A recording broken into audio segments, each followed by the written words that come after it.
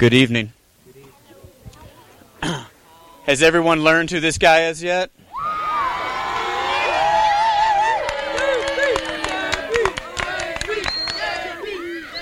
How many of you want John Paul and Delisha to come back again next year for second session?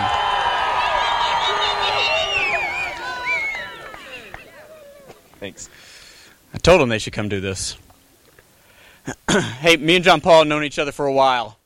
Y'all got to see how we met last night at the talent show. But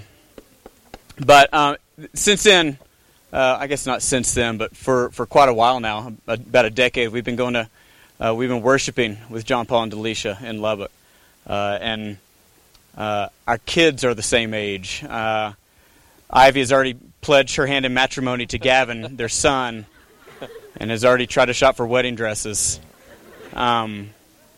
Anyway, our families are close, and we love them. We love them a lot. I love being able to sit across the auditorium from John Paul and Delisha and watch their faces as they worship God, because it's from their heart.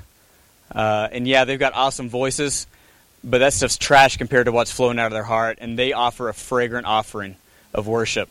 Not just in worship service at church, but with their lives they offer it up. When I'm with John Paul, I know he's listening and that he cares about what I'm saying. And I hope it seems pretty obvious by your cheers that you've gotten that these 2 weeks, right? They love you, John Paul loves you, and he is about to bring you words from a Father that loves you unconditionally. And the Holy Spirit will come in power because John Paul has prepared himself for the Holy Spirit to live inside of him.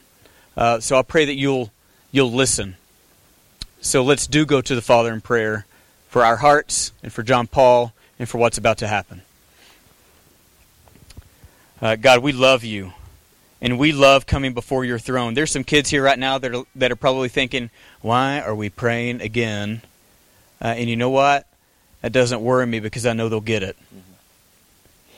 To be able to close our eyes and step into the throne room of the Creator of the entire universe is an incredible blessing. So God, we want to thank you right now for practical things.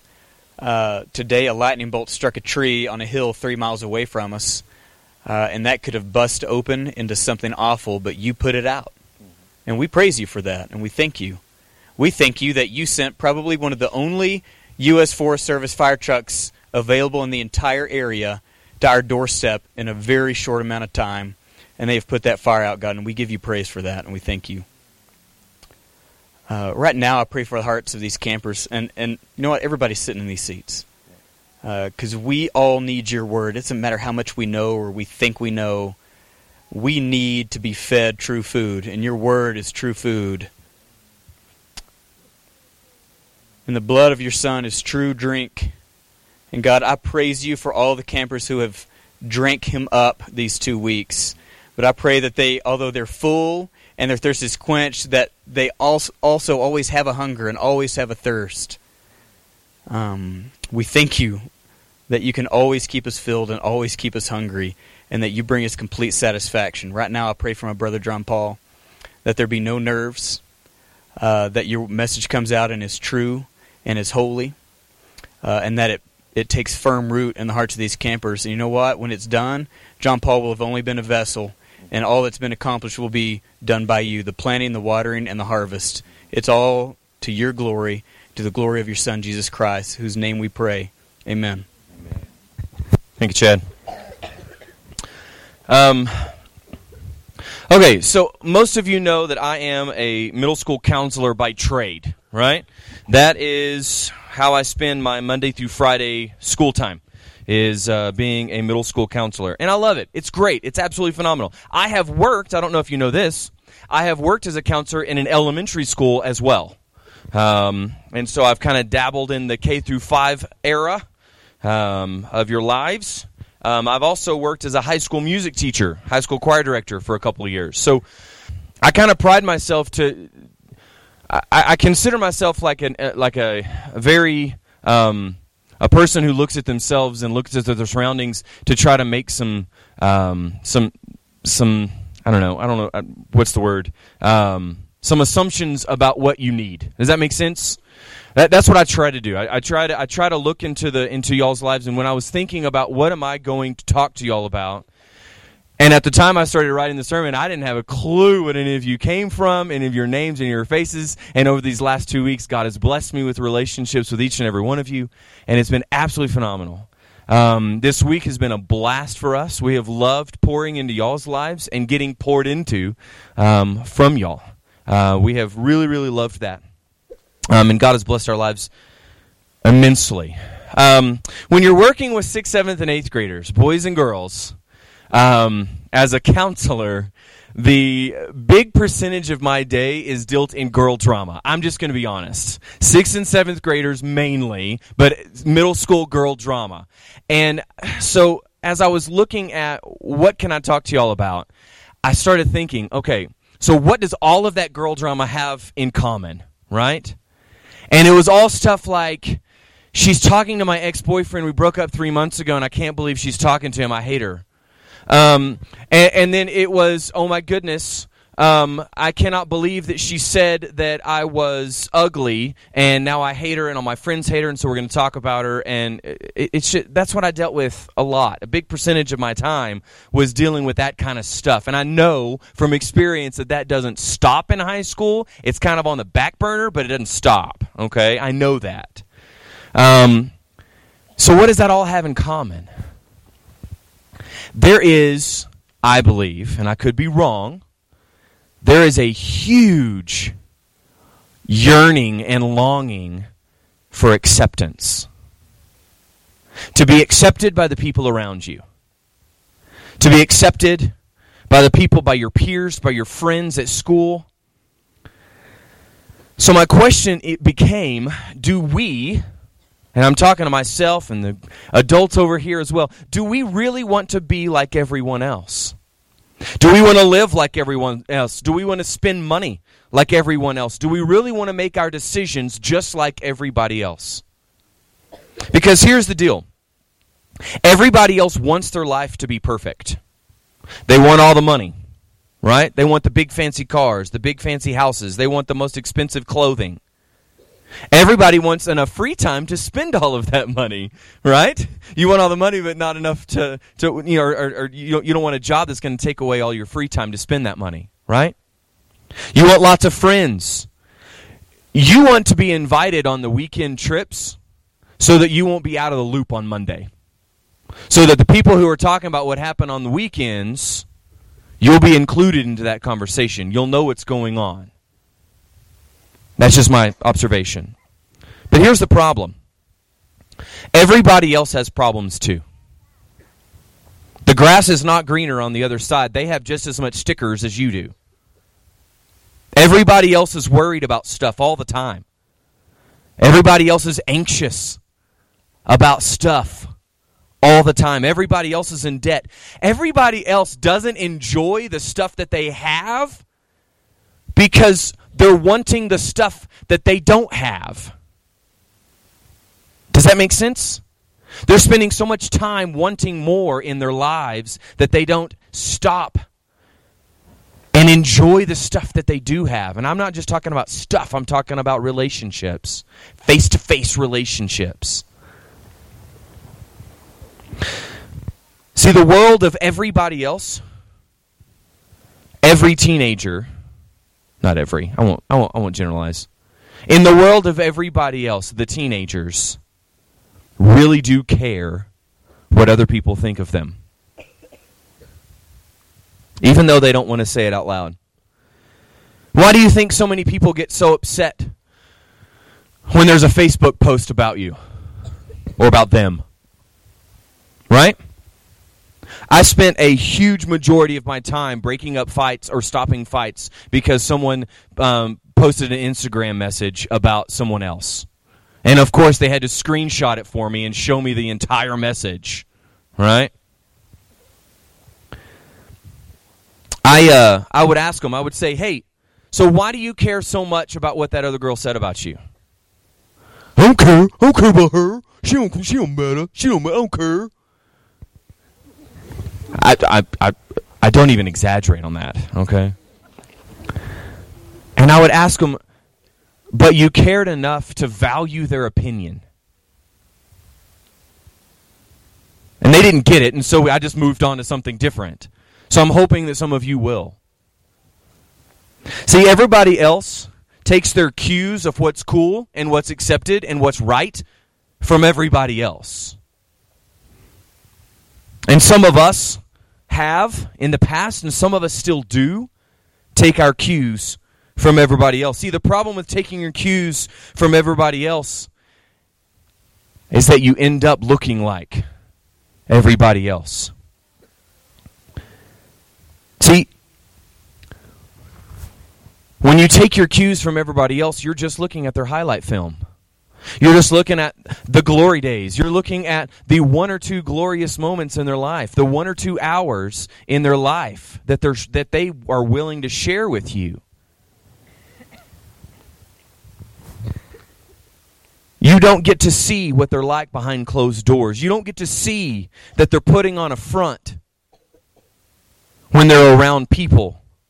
But when they go home, that's when the problems happen. You don't get to see that when they're happy on the outside and they show you how excited they are and how happy they are to be who they are and what they're doing. You don't get to see that they're an alcoholic. You don't get to see that they come from an abusive family. Because you don't get to see the scars. You can't see scars, not the emotional kinds. You can't see scars. You can't see the memories that they have. You can't see the guilt. And you can't see the pain and this overwhelming sense of longing to be accepted by someone. See, they're happy on the inside, but they're sad. They're happy on the outside, but they're sad on the inside.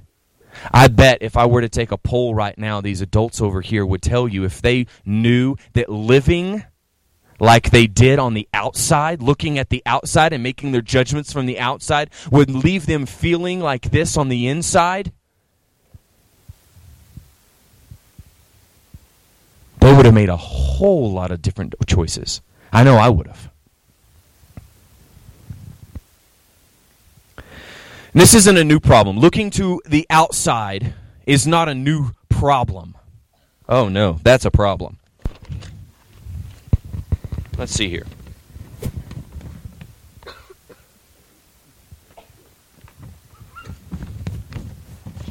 All right, I think we're good. Okay.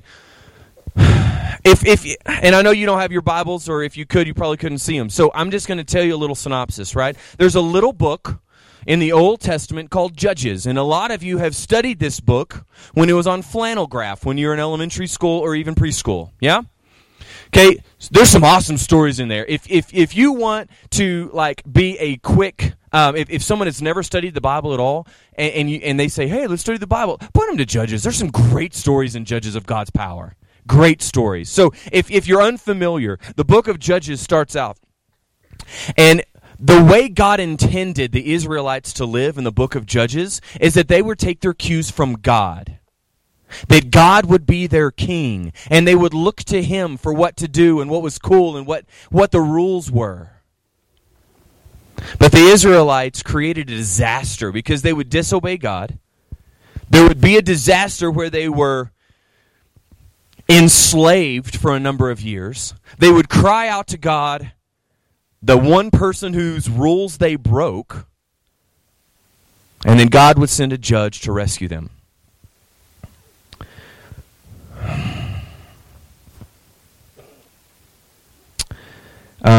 Let's see here. Okay, so at the end of the book of Judges, the very last verse, chapter 21, verse 25 says, "In those days there was no king, and everybody did what was right in his own eyes." Meaning that the Israelites and God's people, God's chosen people, they decided what they thought was right and what they thought was the cool thing to do, and that was okay. And it was a disaster.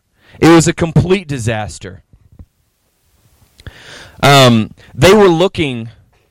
Israelites were looking for other people to tell them what was accepted, to tell them what was cool, to tell them what they should do with their lives. You see, that's the problem with living from the outside in. You allow other people to tell you how you're supposed to live. You end up, if you look for others as what is right and what you should do, you end up getting your self-worth from other people around you and not God. They let the people around them, the Israelites let the people around them tell them who they were. Okay, what was the first sin? What was the first sin on earth? Sir.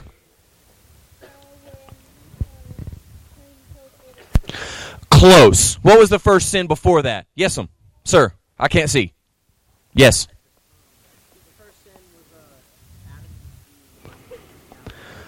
Okay. I'm gonna say this, and this might sound weird. Okay. It's not an apple. Okay. It's not an apple because I've never been tempted by a piece of fruit. All right? If God said don't touch the apple, I'm like, sure, that's fine. All right? But now if it's a Snickers bar tree, now we're talking. Now we're talking some temptation. All right? Okay, so I've always heard the meaning that when Eve took the fruit, all right? When Eve took the fruit, which, by the way, Adam was right there with her. And if he would have been the spiritual leader that God called him to be and created him to be, he would have helped his mate that God gave him to make the right choice. All right? So we could make an argument that the man not standing up and being the spiritual leader of his family might have been the first sin. But I'm not going to get into that debate, okay? I'm not going to get into that. I heard all my life that Adam and Eve sinning against God was Adam and Eve wanting to be like God. I agree with that. I heard a guy named Andy Stanley put it another way. He said, possibly, that the first sin on this earth was humans believing that God was keeping something good from them. And so they wanted it. That, I get. I know I can never be like God. But sometimes the devil lies to me and tells me that God is trying to keep something good from me. Some of us try to think that if we keep God's commands, that we're going to miss out on something good. That if we don't go to this party, if we don't hang out with this crowd, if we don't talk like this, if we don't watch these movies like our friends are doing, if we don't post and repost these messages like our friends are doing, that we're going to miss out on something good in our lives. And God says, no. No. If you keep my commands, you're going to miss out on something bad. I'm not trying to keep something good from you. I'm trying to give something good to you. But it's the same sin that condemned the world as the very same sin that entangles me today. The good news is that we serve an amazing God. We serve a God that is powerful. And I want to share quickly, and I know it's starting to rain, so I'm going to wrap up, okay? Well, in a little bit I'll wrap up. All right. So I want to share a story with you that I have overlooked a lot in my readings of the Bible. And I think by me overlooking God's power in this scripture, that I think that I've robbed some of the power that God is trying to show us through His Word. Let me just quickly read this. So let me set this up. So this is in John, right? The book of John, the Gospel of John. This is when Jesus is in the garden, and the soldiers are coming out to arrest Jesus, all right? Everybody know what I'm talking about? All right, here we go. So now Judas, who betrayed him, knew the place where Jesus had often met with his disciples. So Judas came to the garden, guiding a detachment of soldiers. Okay, so I did some research on what a detachment of soldiers is. It's somewhere between 300 and 600 armed Roman soldiers, trained Roman soldiers. Okay? They train for fighting day in and day out so that when a war comes, they're ready. And not a weapon or not a strategy from the other team can intimidate them. 300 to 600 armed guards. Okay? Detachment of soldiers and some of the officials and chief priests from the Pharisees, they were carrying torches, lanterns, and weapons. All right? These were armed guards here. 300 to 600 of them. Jesus, knowing all that was going to happen to him, went out and asked them, "Who is it that you want?" And they said, "Jesus of Nazareth." "I am he," Jesus said. And when Jesus said, "I am he," they drew back and fell to the ground. Now this goes back to when Moses said, "God, what do I say? Who do I say is sending me to release the people?" And God says, "Tell them I am sent you." So Jesus is sitting in the Garden of Gethsemane, right? He's sitting in the Garden of Gethsemane. There's 300 to 600 armed guards around him, and 13, him and his 12 friends, sitting in the garden. You getting the picture? Yeah? These are highly trained soldiers. It would be like the SWAT team coming in to arrest a preacher, right? And his 13 people that are praising God in his house. All right? That's what we're looking at here, okay? And they say, "Who is it?" And he just opens just this much of his power. He just goes, "Me," like that. That's all he does of his power. And he just goes, "I am." That's it. That's all he says. And the people who are there to arrest him and probably hate him have no choice and cannot help themselves but to fall down. What power! That gives me so much more encouragement from when the verse that says, "On the end of days, on the day of judgment, every knee will bow."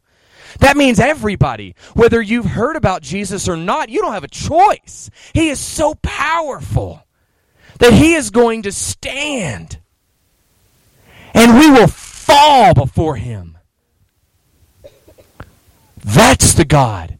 That's the powerful God that has already won this war with Satan. So guys, if I'm going to choose, and it is every single day, I promise you, it is a choice on who you're going to choose to serve, who you're going to choose to take your cues from. Are you going to take your cues from the outside in? Are you going to live your life from the outside in, or are you going to live your life from the inside out?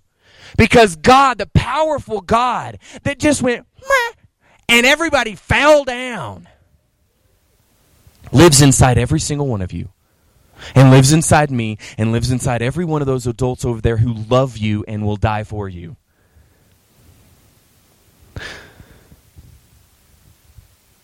If we can live from the inside out instead of the outside in.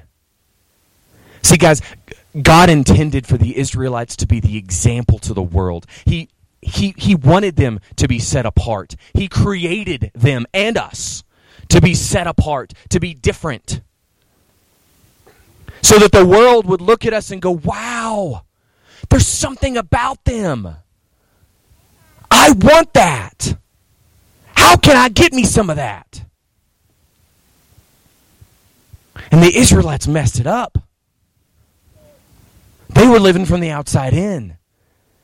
And my charge to you is that you will live your lives from the inside out. Quickly. And I'm just going to, I have a lot here and I know it's raining. Not a lot more, okay? Not a lot more. I have a lot of verses about being chosen. So I'm going to hit the high points, okay? Where are we? All right, 1 Peter 2:9, "But you are not like that. You are the chosen people. You are a royal priest, a holy nation, God's very own possession. As a result, you can show others the goodness of God, for he has called you out of darkness and into his wonderful light." I should have done the iPhone thing. That was much better. Psalm 4:3, "You could be sure of this, the Lord set apart the godly for himself, and the Lord will answer when I call him." 1 John 4:4-6, "But you belong to God, my dear children. You have already won a victory over those people, because the Spirit who lives in you is greater than the Spirit who lives in the world. Those people belong to this world, so they speak from the world's point of view, and the world listens." The world is trying to tell you what is right. The world is trying to tell you what is normal. The world is trying to tell you what is cool. The world is trying to tell you the right things to do in order to be accepted. Listen, you have already been accepted. You have already been accepted by a powerful God. Then on the end of days, everyone, even your friends that talk bad about you, are going to bow down and worship. Guys, I want you to know that God has called you to be different. Listen, it's math, okay? I'm going to throw a math problem out to you. The Bible says, wide is the gate and broad is the road that leads to destruction, and many find it. Narrow is the gate and... small is the gate and narrow is the road that leads to eternal life. And few find it. We are called to be the minority. We are called to be different. And we need to live our lives by God telling us who we're supposed to be, not the world. And yes, I'm even talking at Christian schools. I went to a Christian high school. I went to a Christian university. And I promise you, I had kids in both of those schools that were trying to tell me who I'm supposed to be. God has called me and set me apart. God has called you and set you apart to be different. And if we can be okay with being weird, and we can be okay with being God's chosen and not being accepted by the world, if we can be okay with that, then we can understand the peace. The peace of God that transcends all understanding. The people in the world don't understand it. It transcends all understanding. They don't understand that. Guys, peace doesn't mean it's going to be happy all the time. Peace does not mean that you're going to be all sugar pops and gumdrops. Okay? Bad things are going to happen. What peace means is that you're okay with God being the chess master and you're just a pawn. I'm just a pawn, and I can only see 1 or 2 steps ahead of me. Maybe at an angle if I want to kill someone. So that was a chess joke. I don't really want to do that. What the peace of God means is that when something bad happens in my life, it's okay. Because I know God is in control, whether I can make sense of it or not. Guys, God doesn't need me to make sense of someone dying.